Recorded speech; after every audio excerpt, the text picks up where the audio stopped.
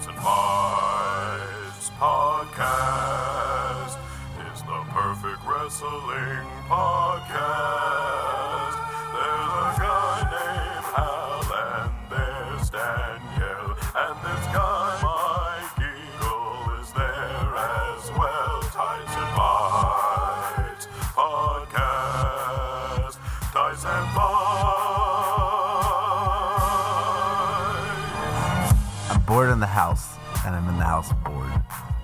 I'm bored in the house, and I'm in the house bored. Bored in the house, and I'm in the house bored, and I'm bored in the motherfucking house, and I'm bored. Welcome to Tights and Fights, the show that discusses wrestling with the sincerity and hilarity that it deserves. Yeah, that's where we are. That's what I'm going to open with. Oh no, that's going to be like, that's the Jordan Peele version when he makes his when he makes his movie about the quarantine. That's his slowed down version of the Bored in the House song. Wow. You know, you always have to do like the minor version of the song for the trailer. That's it. That is the greatest compliment I've ever been paid in my entire life. I'm Hal is War, Hal Lublin, and I'm joined today by my fellow members of the Nation of Conversation, Flirty Deeds, Danielle Radford. That's fair. Okay, That's I'll good. take that. That's a good one. stuff. Yeah. I'll take that. Choose Your Writer, Lindsay Kelk. Oh, That's me. That's better. That's good. Yeah. That's better. good. That's a Good really stuff. good one. And our returning best friend, MF Zoom, Mike Eagle. Hey, I like that. That's buddy. good. That's back. three home runs right there. Oh, it's so nice. The home is finally full again. We're all here Yes. together. It feels good. It feels like Thanksgiving, man. This is great. Yeah. But without the bitter resentment that we're Without all the just bitter talking about resentment. on the way to the bathroom. Zero racist uncles. Yeah, no one has to go hide to smoke their weed. We can just do it here if we want to. Yeah. Mike, how are you doing? How you holding up, man? Yeah, like that. Mm-hmm. That's about it. Yeah. Perfect. Yeah. Day to day, man. I'm surviving. Things are intact, so nothing to complain about, really, except not being able to go anywhere. Okay, that's good. I'll take it. Yeah. Now, as far as wrestling goes, have your habits, your viewing habits changed? Are you watching any of these empty arena shows? I hate them so much. So much.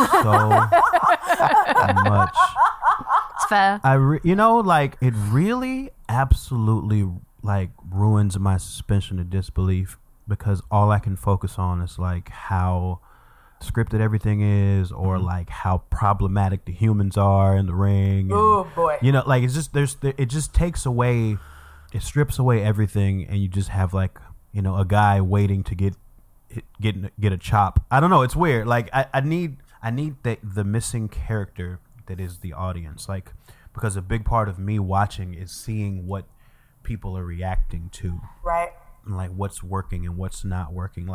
Because we're so deep in the business and we know all the ins and outs. That's the one part that you can't read on the website, is how a particular spot or a particular entrance actually made people feel in the arena. And it's hard for me not to think that when everything goes back to normal that they're never going to show any of this. They're not going to put this stuff in video packages. That's going to be one of those, the crazy time. Do you guys remember how crazy it was when all your grandparents was dying and we were still having shows? That's what... Look, Danielle, the Raw after Mania is when everyone boos for the people they usually cheer for, and Corona time is when it just all went to shit. And they are now going to be the two rules that are fundamentally always applied to WWE, even though they are untrue. That's all you're going to need to know. Yep. Yeah, it's crazy to think that the next time they put out a best of WrestleMania playlist, there will be one WrestleMania, usually every WrestleMania, even the worst ones, there's one good match you can pull out of it to put in a compilation. And there are decent matches in this one, but they don't want to show zero. Here we are in our Performance Center in NXT. You want to watch Edge and Randy Orton jump around the weight room? Yeah, they're gonna show the Firefly Funhouse. Yeah. Just so they can You be will like, see oh, that. look, we did art, and then that's it. That's all You'll they're see it until you no longer want to see it, because this is wrestling. So they will keep showing it to you until you never want to see it again. Yeah. AEW is putting out a greatest hits of their women's division, but it's only on Viewmaster. Zing! You burnt. You burnt. Roasted. Boom. Oh, on fire. And Lindsay, that doesn't let you off the hook for our segment later. Oh, well, thank God. In fact, Thank God. Mike, you haven't been here for a while, and we need to talk about AEW a little bit. There's a recurring segment where Lindsay recaps everything that happened in the women's division each week. Oh, no. Lindsay, Take it away. What happened this week right in now? the Oh, AEW my God. Women's Division? I'm so get back- frightened. Get back into the deep end, baby. Oh, yeah. This week, there was one Oh, match. wow. One match. Yeah, to mix it up. But to mix it up as well as a match this week, we also got a video package, which was very exciting, to remind you that they actually have some women. Because they haven't wrestled for 2 weeks. There was no women's match for 2 weeks. There was no women's match for 2 weeks. For Bruh, 2 weeks. It's been Yeah, a fucking and desert, man. It has been. It's a bad place full of bad, nice people. It's so hard. So a lot of people, because we didn't really talk about. I wasn't here last week, and then we didn't talk about it the week before because we had Colt on. They had women there. There were women ringside, but they just didn't wrestle. Did they get at a, did they all. get a lot of shit for it? Did they have to say anything publicly? Did they give a reason? Oh, they did.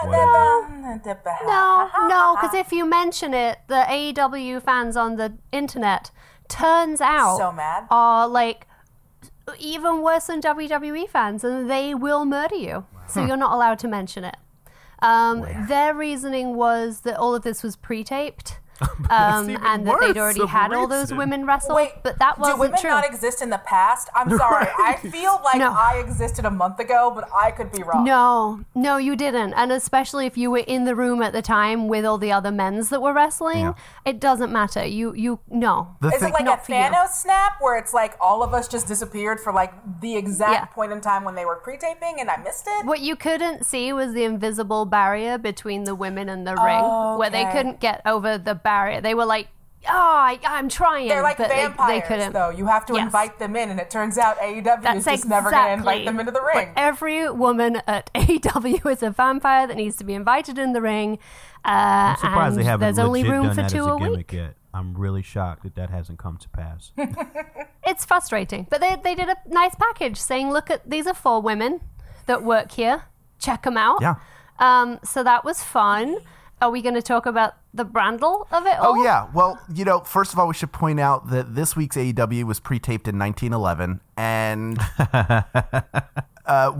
we had a furthering of the storyline between Lance Archer and Cody Rhodes, who are on a collision course at Double or Nothing for the TNT Championship, because, yeah, that's a good idea. What they needed was another men's They belt. needed was That's another what they men's needed. belt, and Jake the Snake Roberts flaunting the need for PPE in this modern era, wore a mask, and then halfway through just pulled it down and started laughing. So he's that guy at Ralph's. And and then what happened, Lindsay? I feel like we can't really wrap up what happened in the women's division without yeah, you're discussing. going to... She was ringside with QT Marshall because she accompanies that tag team, the New Nightmares, to the ring for lols. And obviously Jake was with Lance.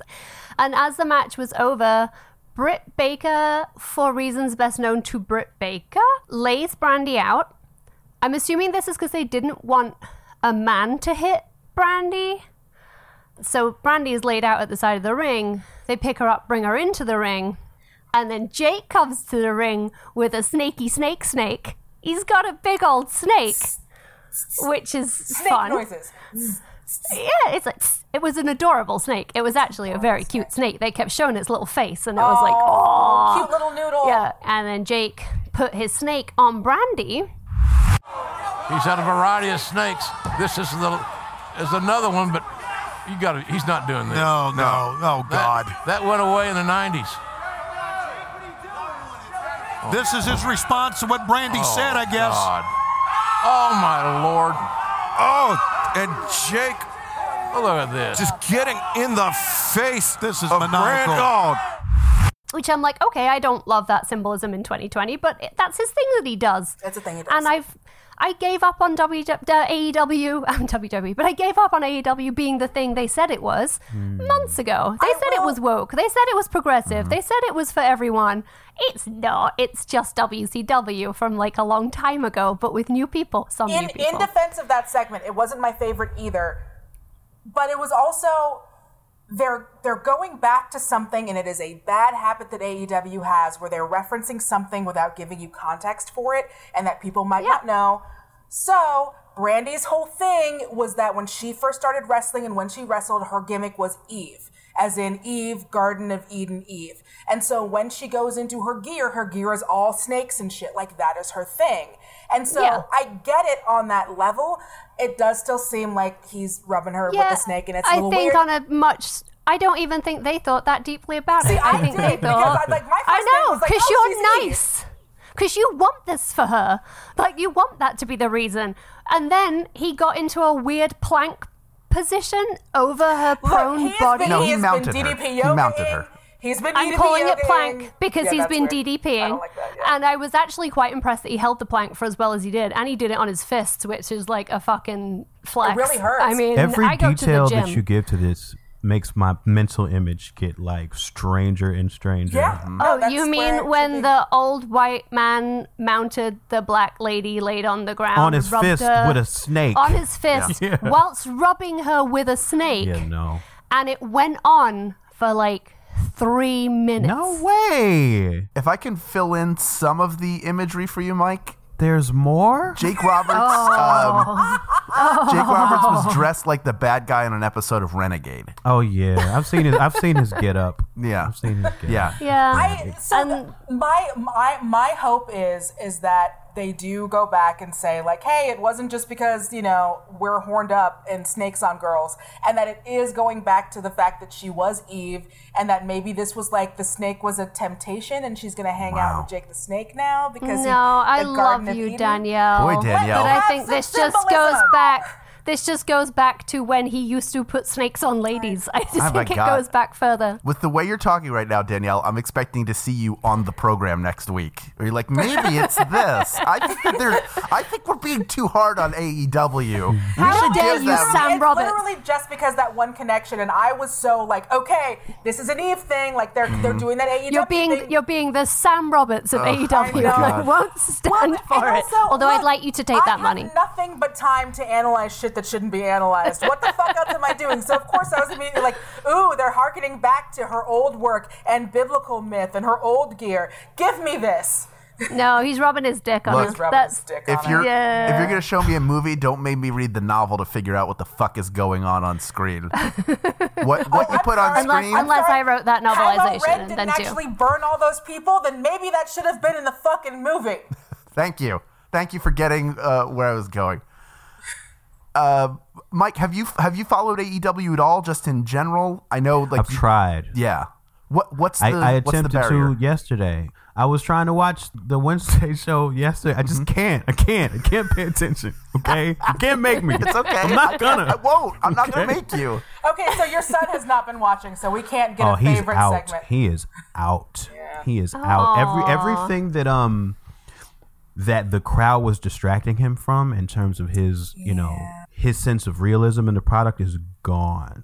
And all he sees is people waiting to be punched in the face. That's all he sees now. Wow. ouch. Yeah. I did. Oh, well. I did God, find. they'll never get it. And it's like it's weird because it's that generation where it's like wrestling did lose some people when the kayfabe aspect of it went away. I mean, it came back around, and this is one of those things where it's like, when that one element that, because obviously, like, your kid's fucking smart. Your kid knows that, like, it's kayfabe and what's real and what's not. But there's still that one aspect where it's like you can ignore some of the things that made it a little bit more obvious and a little less, like, waiting to be punched. I wonder if we wind up losing a potential couple of years of people who might have been into wrestling because they're like, oh no. The other thing about not having an audience is I think at this point AEW needed that more. I think that, like, they're trying to show themselves as being like a movement They're the and new something kid, people yeah. can get behind, and they can't when there's no people. Like, when there's people having emotional reactions to characters and storylines in AEW, like, that's when they get over and start to position themselves in, like, even footing with WWE. But without that, it's real. I think it's going to be difficult for them to get new viewers when there's no people there. Yeah, maybe this revolution should not have been televised. Maybe this Yikes. revolution could have, like, waited a little bit. Well, the tough thing becomes, and this is sort of the interesting thing too, is you get to see. It's all weird with an empty arena, but some matches, and I've been saying this since all this shit began, the matches and the people who are really good at what they do, that gets amplified because you don't have a crowd to cheer on a Hulk Hogan who is better at working a crowd than he is at working a match, right? Like, people with limited movesets who kind of do the same thing, and they their main skill. Guys like The Rock are like this too. Their main skill is telling a story for a live audience to feed off of them. A guy like Daniel Bryan can have a good match even when nobody's there because because he knows how to have a good match when nobody's there. Their thing is making you believe it wherever you are. Making you believe it versus getting you hyped up. I think are two different schools. There are people who are showing how talented they are, even without, like, Britt Baker and her video stuff is great. Yeah. MJF is gold. Chris Jericho all the live long day, right? I mean, Chris Jericho has taken this time to show us how amazing he is at actually everything apart from being a decent human. But like wrestling wise, it's like, oh, he's been amazing on commentary. He's having great matches. He's putting over Sammy Guevara. He's putting over the women's division on commentary. He's doing such good work. Mm-hmm. He really has taken this time and been like, amazing. I'm going to make this work for me.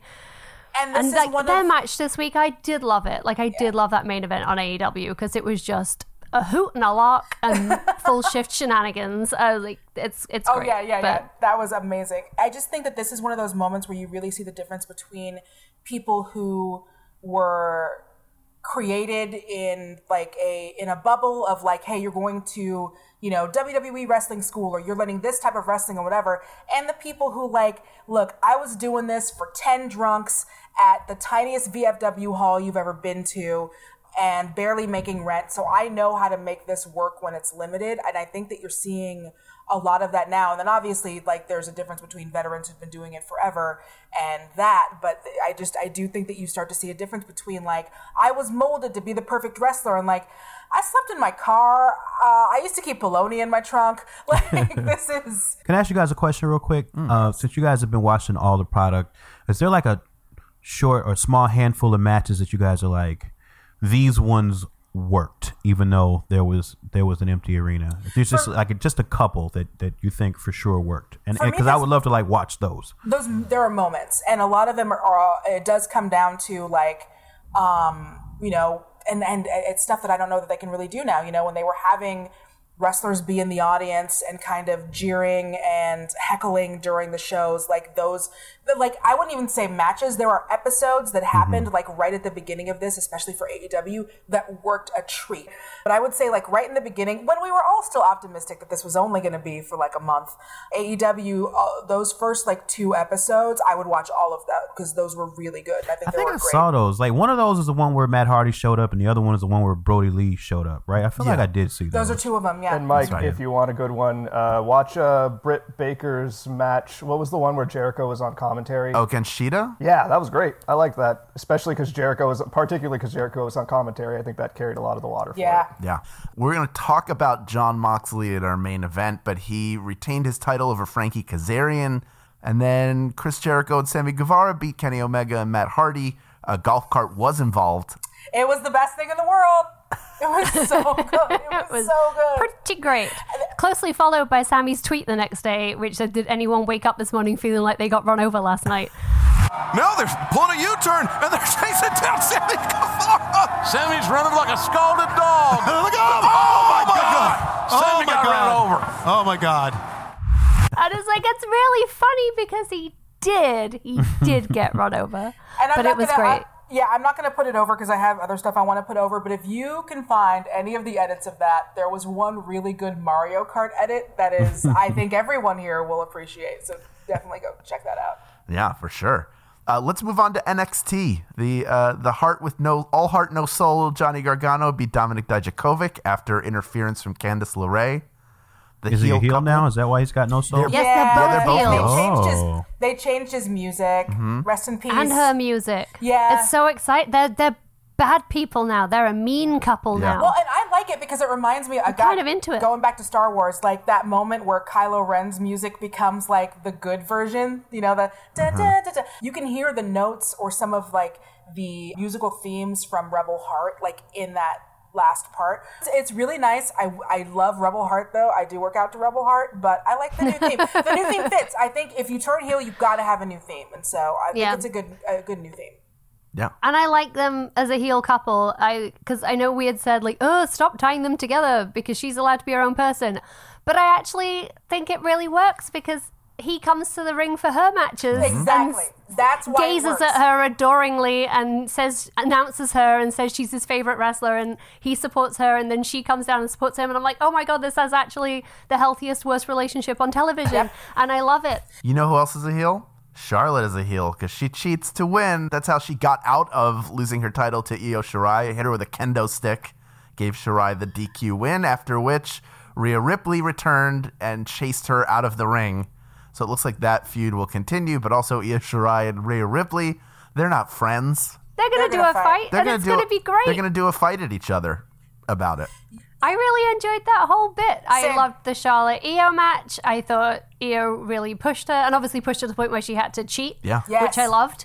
Yes. And then I super loved Rhea coming to the ring and chasing Charlotte off, and then Io shouting in Japanese at Rhea, and then Rhea turning around and shouting, "Be grateful! Be grateful!"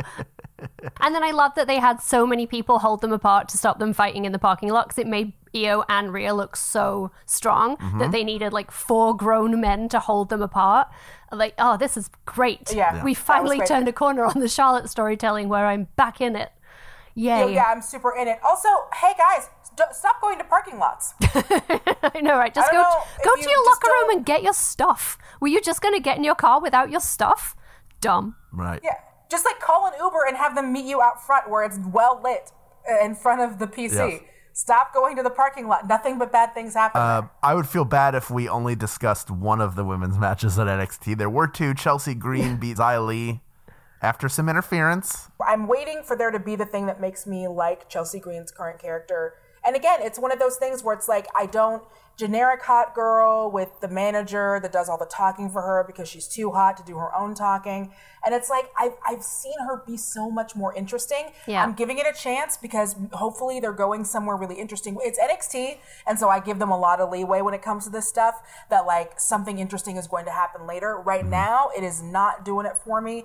I'm going to let it go, but right now, it's not super interesting to me. And I think they know because they let her wear a skirt this week. Yeah. Barbie came with a new accessory. So that was, it was Malibu Stacy came with a hat this week. Yeah. Miss Stacey did have a So that was nice. And I guess they're maybe Aaliyah's gonna join that stable. It kind of suggested that might happen. And then he'll have 2 hot girls. Yeah. I don't know. Let's see where this is going. Mike wanted recommendations for matches to watch. I would recommend Adam Cole's match against Velveteen Dream, the main event for the show for the NXT Championship, in which Adam Cole picked up the win after some hijinks, including that dude who looks like the son of Big Bully Busick slithering out from under the ring to fight off. You mean my new favorite wrestler, Dexter Loomis? Yes, My Dexter new Loomis. Have you favorite seen this wrestler. guy? 1980s serial killer, Yeah. Dexter Loomis. He looks like an extra from Roadhouse, and he is It's amazing. He keeps saving baby faces or interfering on their Yeah, behalf. his whole gimmick is he's a serial killer. His Yeah. name is Dexter Loomis, which is 2 movie murderers, a TV and a movie murderer combined. Yeah. He has the Patrick Bateman-ish thing with the hair and the neatness, but then he's wearing murder gloves, Mm-hmm. and he's got like John Carpenter Murder gloves. music. Oh, by the way, rest in peace, Stu Plantation, if we're talking about murder shit. gloves. Rest in peace, Stu Plantation. Yeah, I want to. Oh, you know what? don't start, Hal. I'm glad you brought this That up. could be your new name, Hal. I still could have be the Sue card Plantation. that the little card you would flip over. I still have one of those that when you'd show up. And the woman at my local soup plantation, which had closed years ago, I had to go to another. They kept getting further away, but I would go. There was a woman. She would hand out the trays, and as she handed them out, she would have a little song she would sing, and that song went, "Hello, hello, hello, hello, hello," to every person who walked in the door. Nobody loved what they do more than she loved what she did. Nobody on this earth. She was so happy. And now that's been taken away from us by this terrible disease. So I guess what I'm saying is, put on a fucking mask when you're in public, you assholes. It's not about how you feel. It's about keeping all of us safe. God damn it. That should have been their last commercial. You took Yeah, supplantation that from me. should've I been. can't have that chicken chunk noodle soup again. I can't take brownies and smash it out of the bowl, put ice cream on it at the end of the meal. I can't go by myself and not feel bad about it. Just have a moment. Now it's gone. Speaking of monsters. Yes. Are we going to talk about Raw? Is that a thing we're going to talk about? Yeah, sure. I did like AJ Styles came back. It was his first appearance since the Boneyard match. Where he's like, yeah, I lost, but there's no rules in a Boneyard match. What's a Boneyard match? He said that? That's Yes. great.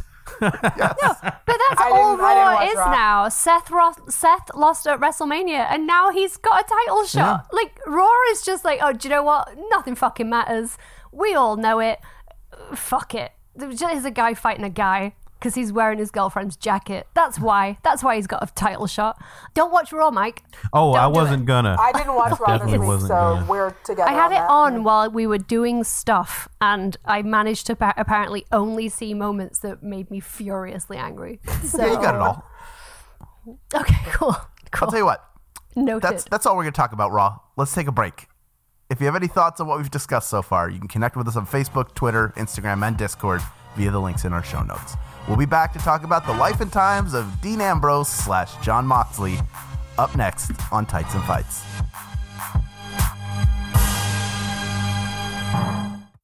Hey, thanks for coming. Thank you. Thanks. These are real podcast listeners, not actors. We took the identifying marks off this podcast. Just tell me your impressions. It's really sexy. My first thought is like Radiolab, Definitely something popular. Yeah, really popular. A hit show. but funny too. Like, does Tina Fey have a podcast? Or the Marx Brothers. Yeah, is this podcast Radiolab, but hosted by the Marx Brothers? And sexy, like Sade. It reminds me of Sade. Exactly. And they're all riding in a BMW. Close, but not quite. Take a look behind these panels. And then watch this rocket blast off into space. Whoa. Ooh. And there's the pies we made you. Oh. Now, let's show you the podcast. Wow, it was Jordan Jesse Go. Jordan Jesse Go? Hold on. Whoa. Oh my goodness. That was 514 J.D. Power and Associates Podcasting Awards. That was really scary. But compelling. I guess I should definitely subscribe to Jordan Jesse Go. Yeah, I'd say so. Jordan Jesse Go, a real podcast. Tights and Fights Podcast. Tights and Fights. Welcome back to Tights and Fights. I'm Hal Lublin, and I'm joined today by Danielle Radford. and Lindsay Kelk.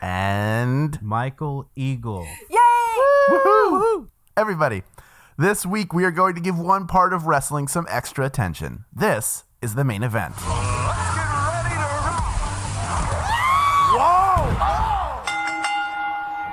Oh, I miss hearing that. That is some sound surgery right there. You did that. Yeah, he really is. He's a smooth operator. You know, with so many WWE wrestlers quitting or being fired from the company, we wanted to take a look at one of the biggest names who left and made himself a bigger star, and that is Jon Moxley. These days, he's known as the AEW World Champion and a prominent performer in New Japan, but in the years prior, he was WWE's Dean Ambrose, who left the company after several years as a multiple-time champion. Because I am the unbeatable champion in this industry. CM Punk is a catchphrase. I'm the best in the world. John Cena has a trophy, but as far as I'm concerned, I'm the WWE champion because this is the championship everybody runs from. If Andre the Giant's ghost isn't in this battle royal tonight, then I ain't losing at SummerSlam. Believe that and believe in the Shield. Mike, I feel like you have gone back and forth on Dean Ambrose / Jon Moxley the most. Where can you take us through your journey with him?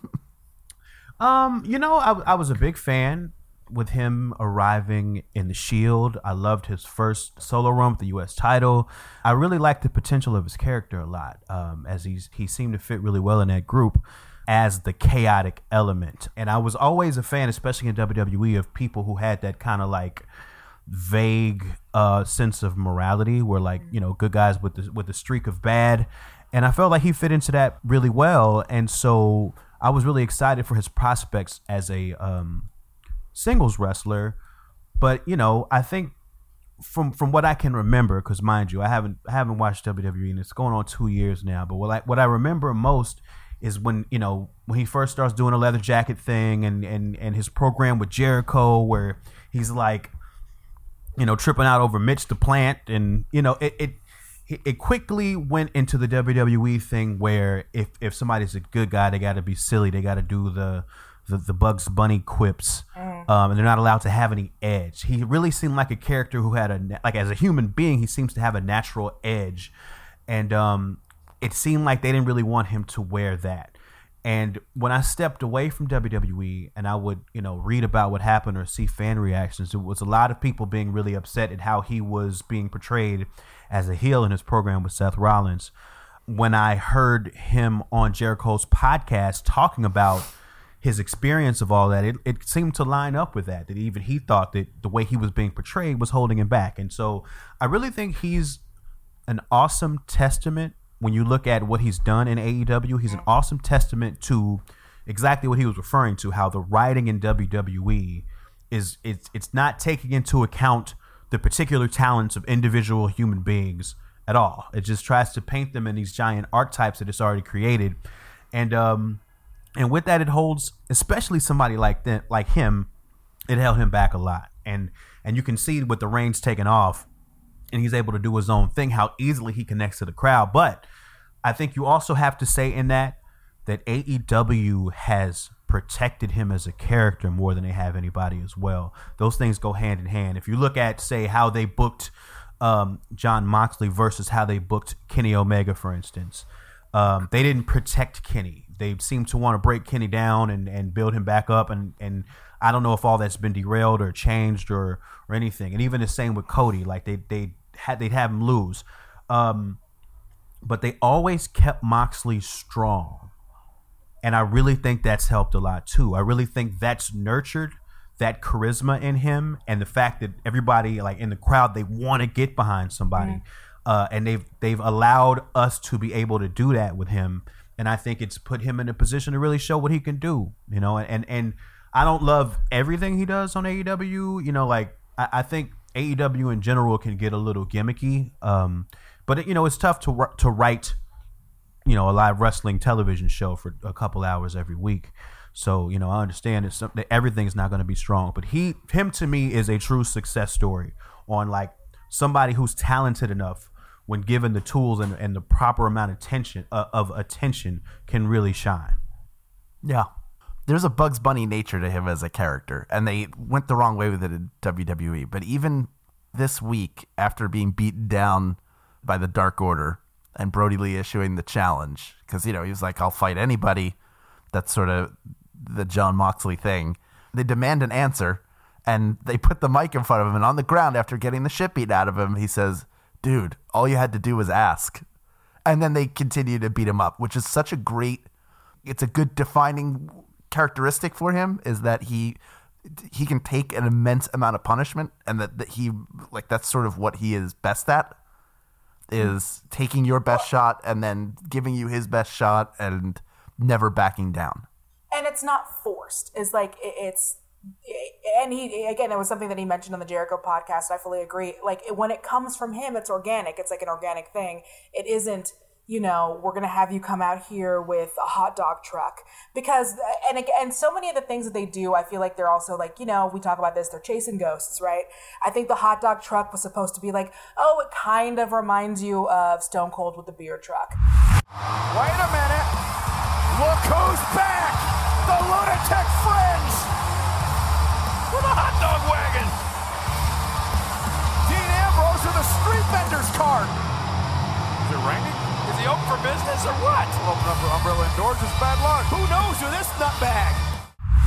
It kind of reminds you of like this thing and that thing. And it's like, no, like just let him do his own thing in his version of Action Jeans. Like, don't make him try to fit into someone else's Action Jeans, because that doesn't work. Those Action Jeans are too big to fill. That's true. No, I feel like his whole thing is, I'm going to laugh at you until I kill you.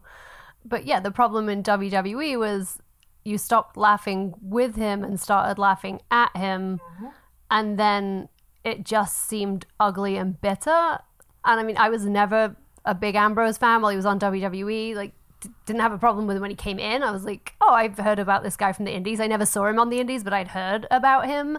I heard him do an interview on Colt's show a million years ago, and I did not like him on that. Like, and very like, I was the king. I was incredible. I was the king of the Indies. That's what everyone called me. And then you're like, well, but you were never like PWG champ or any, you know, it was like you were king of the Indies. You were a self-proclaimed king of the Indies. And yeah, that other was back people when, get to call you that. Right, exactly. Then I had a personal interaction with him at WrestleMania 30 when I was there for work. I was writing about it for a magazine, and we did not get along. He was not pleasant. And I believe I've shared the notes from that day on this podcast before that I still have in my diary, where I described him using an unsavory word that should not be said by ladies. But no, he was But it's fucking okay for rude. you to say it. It's okay. Well, it was okay to write that he was a C word. I won't say it again because last time somebody was like, Lindsay. I'm like, I know. I say it all what, the time. cunt? Yes, that one. Like, come to my house. So you'd hear it all the time. He was he was a straight up full shift cunt. He could not have been more of a rude human being to me and my friend who were both journalists. I'm doing the quickest sidebar. You guys, we have to, when it comes to cunt, like we got to give extra leeway to fucking Brits. Like, I'm sorry, like it's a different word. Anyway, sorry. It truly, but him in every definition. He was so rude. He was just so rude. But now, yeah, I'm like, okay, so he hated the wacky too. He hated wearing the Bane mask. He hated getting an inoculation too. Like, he hated all that stuff. So like, if he hated it and I hated it, maybe I go clean slate with AEW and readdress. Real quick, because like, speaking of fan reactions, right? Like, that inoculation interview was one that I'd heard a lot about because I wasn't watching the product at the time, and Julian, sent us the link to review everything. So that's my first time seeing it, was this morning. Sometimes I feel like I need protection from like Ebola or E. coli or Ebola or whatever it is, diseases you all are carrying. Like this, for dysentery, typhoid, distemper, right? And the next one's rabies, right? This is for rabies, and this is gonna punch you dead. Good. Because I would not go to Houston next week without my rabies shot. This next shot's gonna be your hip. Oh. It's the price you pay. And it was bad, but it's not nearly as bad as I thought it was going to be. It wasn't nearly as bad. I felt like he has enough charisma, and it's like he believes in his own character enough where he was trying to make it work. It was just terrible material. Yeah. It was really bad material. It's also, there's a context because, so when that happened, Roman Reigns, Joe, had like just announced his leukemia and he has like stepped away. Oh, this is when he had said the leukemia thing? Is this? Well, no, the inoculation thing happened because they were all together and they were like, everyone was a face. And then Roman Reigns left so that he could go start his treatment for leukemia. And then I think a week or two after that is when they turned Dean Ambrose. And I think all of us... Oh, no, Dean turned the night of Roman announcing so it. Was, it. And then it was, yeah. What the hell? Oh, my God! What the hell? Are you kidding me? Not tonight! Not on this night! And so I think it was one of those things where as fans, we were all kind of like, oh man, maybe this storyline is about how like Dean can't handle that this thing is happening to his friend, so he's taking out with his fists and he's becoming bad. And so all of us were kind of like emotionally invested in like, oh man, they might be telling like a real ass fucking story on this. And then we get everyone is stupid and smelly and I have to take a vaccine. And so I think that like when you put it in that context, that's why it was so bad, because we actually thought that we were getting something with emotional weight that was using wrestling to deal with an actual grown-up issue. And like the idea that like, I'm not an emotionally mature enough person to deal with this thing happening to my friend, so I'm just going to turn into a bad guy because and separate myself from everyone because that's how I deal with it. And then instead we got, you guys all smell. Watching it in isolation, his charm and his skill and his ability as a performer almost pulls it off. Almost. He got close. And whereas in context and with everything else, it's like, oh, no, this is the worst. One thing I think AEW has done well, and granted, we have a very small sample size because of the extent to which COVID-19 has sort of fucked up all of wrestling is Dean Ambrose as a babyface champion, because that is something that I don't think WWE ever got right. Dean Ambrose to me was always way better in the chase. So you take like 2014 through 2015, anytime he wrestled Seth Rollins was incredible. Like that is probably one of the it should be the signature feud. I think it is the signature feud for both men. I believe in Seth Rollins. You have to adapt. He is a specialist, a ring general like no other. I am the living, breathing future of the WWE. Oh my, Dean Ambrose! Seth Rollins, my brother. You don't really think this is over, do you? And Ambrose wasted little time going after Rollins. Seth Rollins has never had a better feud, and neither did Dean Ambrose. He never really clicked with anybody else. Like he's feuding with Luke Harper over the IC title. He's feuding with AJ Styles, but James Ellsworth is involved the one time that he's like world champion. That's something I think WWE does well in general. They do a good babyface chasing storyline, but it's like a dog that catches a squirrel. We had a dog growing up who would chase squirrels, and the one time she caught one and the squirrel like froze in front of her, all she did was knock it over with her paw. She didn't know, like even she was shocked that the squirrel had stopped. It was like, I don't know what to do now. I spent all my time just chasing. That's the only part I know. So, you know, Dean Ambrose without a belt and in pursuit of one was always more interesting. And that is a major problem. That makes you look at someone and go, well, he's maybe not a full character like we thought he was. I think they're handling it really well on AEW so far. Like you say, it's limited time that we've seen him hold it because of what's been going on. This is the first week he's really been back. But I think his attitude of, I have it, come get it, is the best attitude. Like if he's going to be a babyface champion, like he's just like, beat me down, kick my ass. I'm not going to say no. Like come fight me. That's what I want. It's almost like he wanted to win the belt so that he could fight more people and the fights would mean more. Like, you know, he is in essence a hardcore wrestler, right? Like that you feel like that's who he wants to be. And some of his early AEW matches were hardcore matches, which I hate hardcore matches, but if he is a guy who likes to fight and that is his character, having the belt can turn you one way or another. You can go in a Becky direction where you're like, this is my belt forever and I'm going to protect it. And then you end up in a slightly awkward position of being like, oh my God, who am I if I lose it? Or it can push you into a, now I want to fight everyone to prove that this is mine. Like, it's almost like he doesn't care about the belt as a belt, but as something that will bring him more fights. Like, he's like, more fights for me, please. Come get this belt. It's a red flag. He's raising it like a red. Yeah, it's a red flag. He's like, come get it, because I want to fight you. So Dean Ambrose let his contract expire with WWE, and then planned to head to AEW, but he made a stop in New Japan and won the United States Championship. He did, and he wore some very cute little shorts. Yeah, which wearing I just think his little bike shorts. I think they're wasted. Yeah, like they're just sat at home, not doing anything. I'm just saying summer's coming.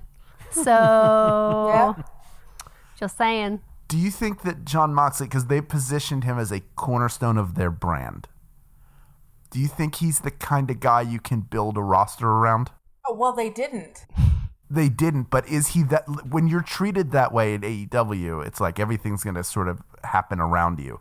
Do you think he's that kind of guy? Is he like an MVP? If he, in other words, and this is a question for all three of you, if he left AEW tomorrow, would there be a huge hole? Or would it be like, oh, that's a shame, he was good? I don't know. I guess Ambrose is a top guy, but is he the top guy? Mm-hmm. Is he John Cena? Is he Roman Reigns? And I know they're a different company. I know they don't maybe don't want that. But who is their tentpole person who, and this is also something we've talked about, who are the kids tuning in to see every week? And actually all the kids I know that watch wrestling don't watch AEW. It's interesting to me that Mike said his kid doesn't watch it anymore. My friend's kids have spent a lot of this time off watching the network and getting into wrestling. They're 5 and 7 and they suddenly love wrestling and they're all about WWE. and they tried to watch AEW and they were like, no, this is boring, turn it off. There's no one here. Where's my Rey Mysterio? Where's my like wacky bright colors and jumping around? And where's my Roman Reigns, who is my Superman?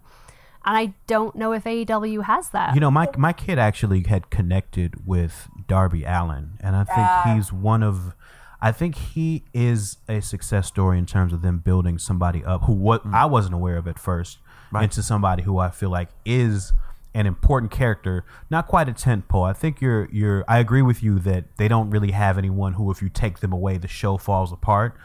But I do feel like their roster kind of depends on a few people. So, I mean, I would say Jericho, Moxley, Cody, and increasingly Darby Allin. I think Moxley has a unique position there in that he's the only one of really that main group who wasn't previously a part of storylines or matches with the Elites and the Bullet Club between like with New Japan. I know Moxley has done some New Japan, but he wasn't wrapped up in those stories. He kind of brings a different kind of credibility in the fact that he was so prominent on WWE for so long. So I do think his presence there is kind of important, or maybe a little bit more important than it is for some other people there. When you look at Moxley, to wrap this segment up, he's got a very impressive resume. He's a Grand Slam champion in WWE. He is a champion in AEW. He's held titles in New Japan, in different independent promotions. He was a hardcore smash light bulbs over my balls guy in CZW. Ugh. But when you look at his career, what is his legacy? Because a resume and a legacy to me aren't the same thing. If I think of Shawn Michaels, I think of moments, but I also think of a guy who could have a great match with anybody. When you think about Ric Flair, you think about the ultimate heel. What is his legacy? Do you think he is one of those guys that anybody would talk about as the greatest ever in a more common space, or who is he? You think it's just it's the Shield? It's the Shield. Like that is he's going to be known as being part of one of the most successful factions of this period of the 2010s. One of the most successful factions ever, and I do. And that's just me judging where he is right now. Like, we don't know what's going to happen in the future or how this is going to morph, but just kind of looking at it as far as a legacy goes, it's always going to come back to the Shield, man. To me, that is a legacy, but Ole Anderson was in Four Horsemen. Tell me something about him outside of that. Yeah, I think in wrestling, for me, I agree with Danielle. Wrestling-wise, I will always just think of him as part of the Shield. Mm-hmm. But when I think of Jon Moxley, Dean Ambrose, the first thing I think about is the Jericho interview. And I think about him, I mean, back in the day, right, it would have been, he's exposing the business. I've been watching a lot of Dark Side of the Ring. But, like a long time ago, that interview would have been like, I'm sure that interview was still very shocking to a lot of people, that he was so honest and that he was so happy to just burn every bridge. Mm-hmm. Like he was not afraid to just go in there and shoot and say every single word of exactly how he saw it. That interview was the bridge between Dean Ambrose and Jon Moxley, where for like 1 minute we saw Jonathan Good and then he disappeared back into his new character again. I think he's got this really unique opportunity to like write his own legacy in a way that not a lot of other people are going to have this chance. And I think he so greatly benefits from his contract being up exactly when it was. So he was able to go to this new company and start to create a legacy outside of WWE. It seems like that's one of the things that they have, like the WWE has most tightly controlled about its employees or its independent contractors, especially in the last 15 or 20 years, is that they want to write the legacy. Like they want to write the history. Yep. And I think that's one of the reasons he had to leave, is because he knew that he was never going to be able to do anything that got him from being under the shadow of the Shield the whole time he was there. So I think now he has an opportunity to create a legacy for himself where his story can be told in a way that doesn't have to stop at the faction he started with. And I think that's really cool, because a lot of, there's been hundreds of performers who've wrestled for WWE their entire career, and who knows how good they could have been if positioned a different way or treated with a different booking attention. So, you know, I think his legacy is still yet to be written. And to me, that's the most exciting part about him and where he is in space-time, is that, like, he's got the opportunity to create a legacy now that he didn't have before. Well, if you have any thoughts on what we've discussed, connect with us on Facebook, Twitter, Instagram, and Discord via the links in our show notes. We'll be back after this with some things from the wrestling world that you should know about. This is Tights and Fights. Strange planets, curious technology, and a fantastic vision of the distant future. Featuring Martin Starr. So we're going on day 14. Shuttle still hasn't come. Aparna Nancherla. The security system provides you with emotional security. You do the rest. Echo Kellum. Can you disconnect me or not? Hurry Kondabolu. I'm staying. From Hitchhiker's Guide to the Galaxy, Jeffrey McGivern. Could you play Cyndi Lauper's Girls Just Want to Have Fun? It's The Outer Reach. Stories from Beyond. Now available for free at MaximumFun.org or anywhere you listen. Tights and Fights Podcast. Tights and Fights. Welcome back to Tights and Fights. I'm Hal Lublin, and I'm joined today by Danielle Radford and Lindsay Kell and Michael Eagle. Hell yeah. This week, we want to end the show by sharing some of the joy of wrestling with you. I was going to say pro wrestling, I like and then I said wrestling. Wrestling. Julian, don't edit it out. I can't see Julian right now because he's sharing his screen on Zoom, but I can only imagine that his screen is going like this when I said that. Yo, it's shaking so hard. Oh, it's got to be shaking. Shakes. Oh, yeah, look at it go. Personal earthquake over there. What, are you mixing paint on your lap? What's going on there, buddy? Anyway, this is the 3 count.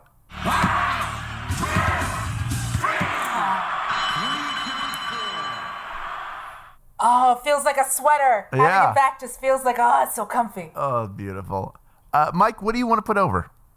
I don't watch much wrestling these days, but I do still get that itch to listen to people shit on the WWE.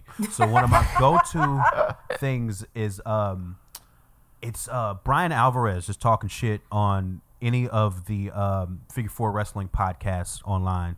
There's always great audio clips lifted on YouTube of him shitting on whatever happened last week, and usually in some sort of actual context of the business, but it's just enough like AEW bias where it feels like I'm talking to a friend. Danielle, what do you want to put over? Totes Bells is back, you guys. Totes Bells is back. It is back. And this week we had some Nikki and Artem fighting and still doing that thing where they're a real couple, of course. Nikki and Artem were fighting. We had all kinds of things. And in this episode, Nikki, she was just about to find out that she was pregnant. And Brie Bella had the best line I've ever heard about Nikki being pregnant. Yeah, what is that? It's a pregnancy test. Nicole, are you serious? Can I see your hateful face real quick? Oh, I'm showing. Let's see the hateful face. All I'm saying, if you don't take the pregnancy test, I'm going to search at Google baby names of what I'm going to call your child. I'm not going to adopt your child like I did your dog.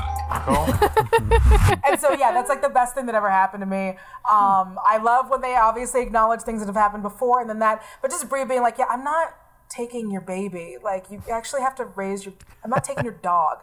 Or I took your dog, you can have your baby. It made me really happy and it was really funny. That totally got her back for I Wish You Died in the Womb. Yeah. That totally got her like, we're 1-1 now. We're 1-1, Nikki. Oh, Lord. Just so you know. It's weird because that show's not about Totes wrestling Bells. anymore. It's fun. It's so good. Lindsay? I just want to talk about Total Bellas. So what we talked about earlier on AEW, it seems odd that I'm going to put over one of the women of AEW. But someone should, because they're not gonna. So I want to put over Brandy's promo that happened immediately before the snake-related, potentially Eden-related, definitely penis-related shenanigans of the Lance Archer, Jake the Snake situation. Before that debacle, Or let's call it, or an assault. I don't know, whatever we want to call it. Again, I've been watching a lot of Dark Side of the Ring. There was an amazing promo. Brandy had a pre-recorded promo that I felt like was the fullest and most successful expression of Brandy Rhodes as a character that I have ever seen. I felt like she leaned in fully to who she is, was, and could be. Maybe you guys back me into a corner, make me feel real small, scare me. And just as I begin to perfectly personify the damsel in distress, here comes my hero, my husband, running to my rescue and right into your trap. Textbook stuff, really. I mean, in your heyday, that would be perfect, but today, there's a hole in that plot. It's not 1991 anymore, Jake, and I remember what you did. But you're not going to slap me in my face and have it go unanswered. If you slap me in my face, I'm going to hit you back. And I wish that it was getting more recognition from the wrestling news community, because it isn't. People are just like, Brandy cut a promo and then she came into the match and they robbed her with a snake. And it's like, but the promo was so good. The promo was so good. I just loved it so much. I really, really just want to give Brandy props for that, because it was amazing. It was perfect. It was a perfect promo.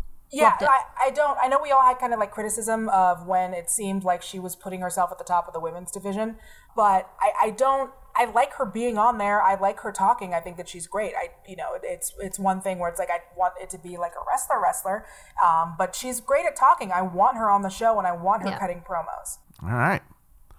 I'm going to put over two things. What? Ooh. One of them, standard, is MJF's promo for this week.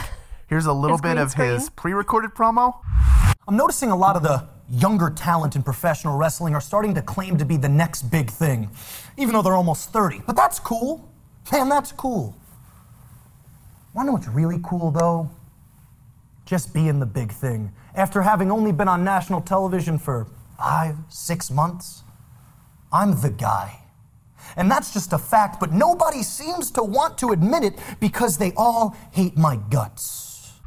And then here's a little bit of his live interview.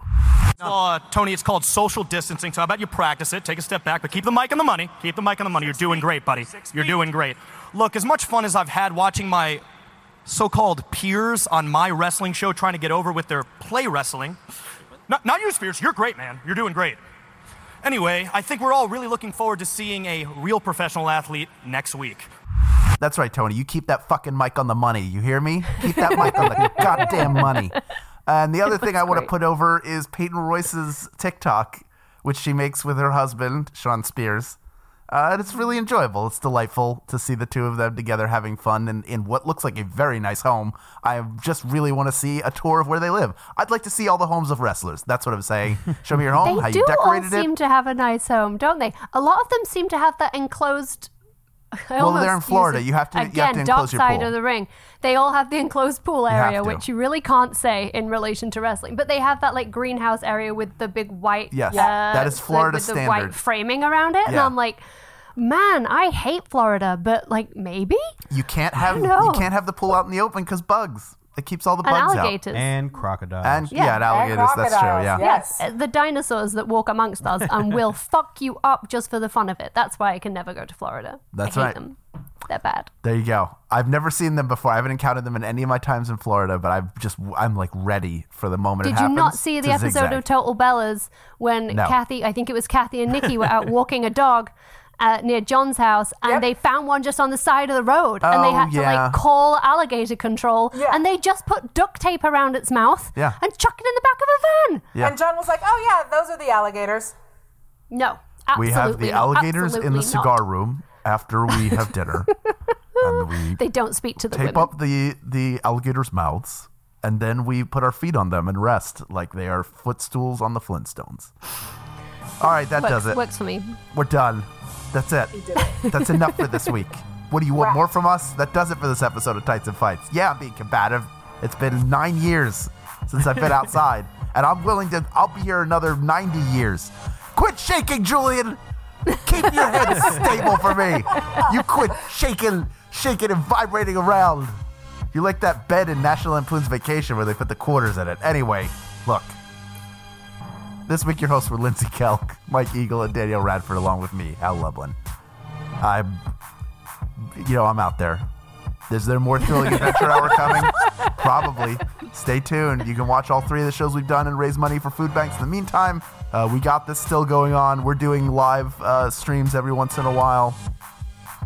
You should check all that out. I'm Hal Lublin everywhere you want to be. Danielle?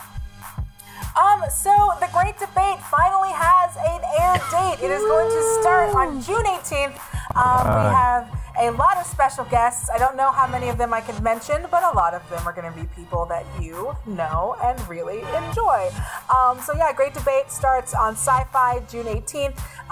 Go check that out. I hopefully there'll also be some socials and some other stuff. As some of you know, that was my content producing, so meaning I could help craft the script and all that bunch of stuff. That was what I was doing when I was away from Screen Junkies, and I think I also missed some time here for that because I was working real hard. And then I had some other duties as well. When that happens, I will be tweeting about that a lot. I'm really excited. And as always, please watch the Honest trailers. I love them. I love making them. And that's it. Lindsay. I got books. Hey. Yeah, you can read them. We just announced and revealed the covers for In Case You Missed It, which is out this summer. My new book. The American cover and the English cover. They're different, you guys. What a world we live in. What a world we live in. So the cover is up. You can pre-order it wherever you pre-order books. Or you can read some of the ones that are already out from your libraries or from your bookstores. Support your local indie if you can. They need you. Please check out those books. I'm at Lindsay Kelk everywhere on the internet because I'm supposed to be writing a book and I'm not. So come chat. Michael Eagle, your triumphant return. Haha, I'm here and I don't do nothing. Can't go outside. So everything that I'm doing is pushing my Patreon mostly, patreon.com/OpenMikeEagle, where I put a bunch of stuff, videos, audios, old demos, all sorts of things. And every day on my Instagram Live, I do a thing called Quarantine Drive Time Radio that nobody asked for, but it's a radio show whose purpose is to remind people what day of the week it is. It's a very important service. I love it. Is, it happens at some It random really time, every day, Monday through Friday. And that's it. I've been there before. I've seen it, and I highly recommend it. Open_Mike_Eagle. There you go. Open_Mike_Eagle. Check out that Drive Time Radio, Quarantine Drive Time Radio. It's so good. I love it. Thank you. Folks, our producer shunned life to live on his Animal Crossing island. That's Julian Burrell. I've been to the island. It's very nice. Not in a while. I'll have to see. We haven't been to one another's islands. We got to go check out and see all the changes we've been doing. Yeah, if you guys, I'm currently working on it a lot, but if you are part of the Tights and Fights Discord, I'm probably going to start inviting people over even as it is in progress. And if you like a certain show about elemental bending that's going to be on Netflix later this month, I think you're going to like what I'm doing on my island. So, I hope you guys like it. I know he's being cryptic, but it's like, you don't have to be cryptic. I hate myself for understanding everything he said. I didn't get it hate at all. myself. I'm like, is it about Tiger King? What? Senior producer of Maximum Fun is Laura Swisher. Mike Eagle, who is here with us, is the voice behind our theme music. So, sir, we thank you forever for that. Salute. Keep up with us all week long on Facebook, Twitter, Instagram, and Discord. Links to all of those are in our show notes. And if you love what we do, remember to hit those 5 stars on Apple Podcasts and share us with all your friends. Thank you so much to the Max Fun members who make this show possible with their recurring monthly contributions. And hey, if you need some clothing, why not get the Tights and Fights official t-shirt from the Max Fun store? It's lovely. I have one and I wear it a lot. It's very comfortable material. Yeah. Wear Danielle. Anyway, we'll be back next week for even more. You guessed it, wrestling. I fucked myself up on that. That's what happened. Tights and Fights Podcast. Tights and Fights.